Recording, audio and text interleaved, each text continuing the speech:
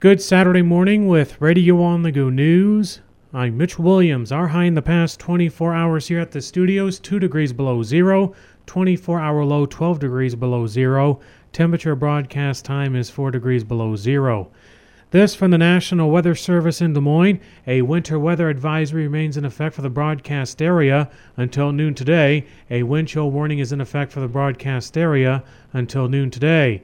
Dangerously cold wind chills expected today. Wind chills as low as 35 degrees below zero for this morning. Blowing snow, slick roads, and hazardous travel conditions are expected early this morning as well. For the winter weather advisory, patchy blowing snow could significantly reduce visibility and create slick roads. The cold wind chills could cause frostbite on exposed skin in as little as 30 minutes. Icy conditions remain in some areas. This morning, the Iowa Department of Transportation is reporting Interstate 35 from Ames to Clear Lake is closed and Highway 69 north of Belmont is impassable due to blowing and drifting snow. The Iowa DOT reports travel is not advised along Highway 3 west of Dumont, Highway 65 south of Sheffield, Highway 20 west of Dyke, Highway 69 south of Belmont, and Highway 14 south of Parkersburg. Highways 18, 218, Highway 14 north of Parkersburg, Highway 65 north of Sheffield are partially covered with blowing and drifting snow. Strong northwest winds with gusts up to 45 miles an hour can be expected early this morning and will gradually diminish to 25 to 35 during the day today. This will result in improvement throughout the day. Still, blowing and drifting snow and reduced visibilities over the next several hours will keep travel hazardous. For the latest on Iowa road conditions, go to radioonthego.com and look under the Weather tab.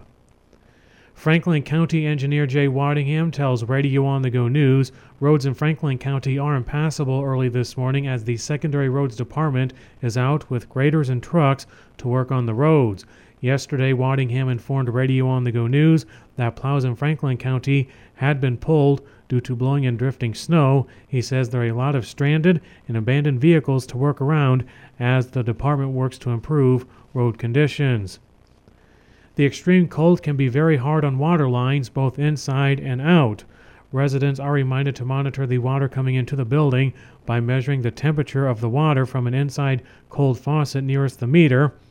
Allow water to flow from the faucet a minute or two before checking to assure you are recording a good measured temperature.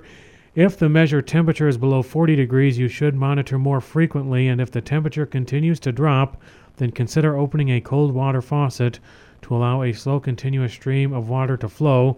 The standard recommendation is to adjust the water flow to a stream approximately the size of a pencil. Allowing the water to flow should prevent the service line from freezing. Elsewhere in the news, the Clarksville City Council this past week tabled discussion on the stormwater drainage project and Church Street work until January's meeting.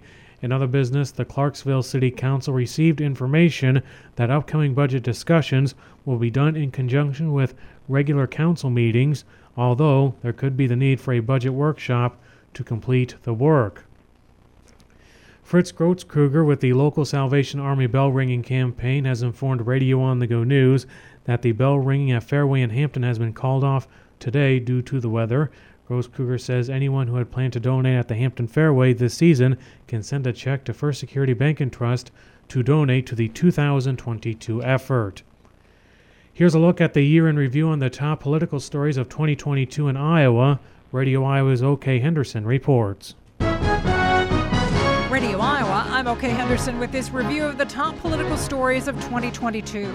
In January, Governor Kim Reynolds called for an end to state taxation of retirement income as well as a cut to the state income tax. We'll have less to spend once a year at the Capitol, but we'll see it spent every single day on main streets, in grocery stores, and at restaurants all across Iowa. On March 1st, Reynolds approved a tax cut package that had most of what she proposed. That night, Reynolds gave the Republican response to President Biden's State of the Union address. And instead of moving America forward, it feels like President Biden and his party have sent us back in time to the late 70s and early 80s. The 2022 legislature made changes in Iowa's bottle bill. Republican Senator Jason Schultz said it was either fix it or repeal it. We've been working on this thing for years, and this year started with recognizing what the people of Iowa want. They don't want the deposit increased. Senator Joe Bolcom opposed letting grocery stores opt out of accepting empties. Iowa consumers will pay for these cans and bottles, and they'll never see the money again. In the June primary, Governor Reynolds successfully campaigned against a few House Republicans who opposed her plan to provide state scholarships to cover private school expenses. Ultimately, we're going to make sure that every parent has a choice in their child's education. In November, Reynolds won re-election by 20 points. Deidre DeGier, her Democratic opponent, urged supporters not to give up. Every day out of the week, democracy is worth fighting for. Every day out of the week. 89-year-old U.S. Senator Chuck Grassley won re-election to an 8th term. So I thank you for your trust in me over a long period of time. I'm in a position to do a lot for Iowa. Democrat Mike Franken finished 14 points behind Grassley, Grassley's closest race since 1980. Rest, regroup, keep building, and live to raise your voice to win another day. State Auditor Rob Sand was the only Democrat to win a statewide race in November. All 4 Republicans running for seats in the U.S. House won, and Republicans gained seats in the Iowa legislature. This summer, the Republican National Committee voted to keep the Iowa GOP's caucuses first in 2024. Iowa Democrats like Scott Brennan spent much of the year trying to keep their caucuses first. Starting this process in Iowa has resulted in our Democratic nominee winning the popular vote in the last 4 presidential elections. Why would we mess with success? In early December, President Biden criticized the caucuses and called for South Carolina's primary to go first, followed by primaries in 4 other states.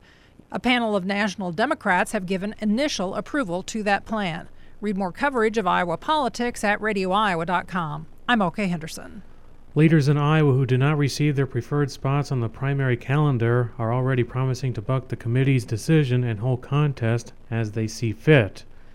Iowa Governor Kim Reynolds has signed an extension of a harvest proclamation from now until January 20th, 2023. The proclamation allows vehicles transporting corn, soybeans, hay, straw, silage, stover, fertilizer, dry liquid and gas, and manure, dry and liquid, to be overweight, not exceeding 90,000 pounds of gross weight, without a permit for the duration of the proclamation.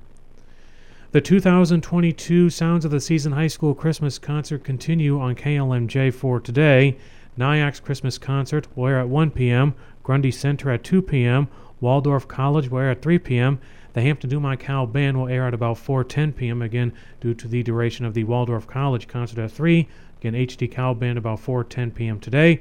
The Sing for Joy Christmas Special is at 5 p.m. United Methodist Church service will air at 5:30 p.m. live on KLMJ. AEG WSR High School Christmas Concert at 7 p.m.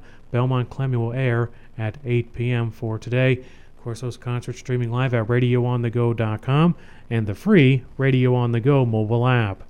Our high in the past 24 hours here at the studios, 2 degrees below zero, 24-hour low, 12 degrees below zero. For Radio on the Go News, I'm Mitch Williams.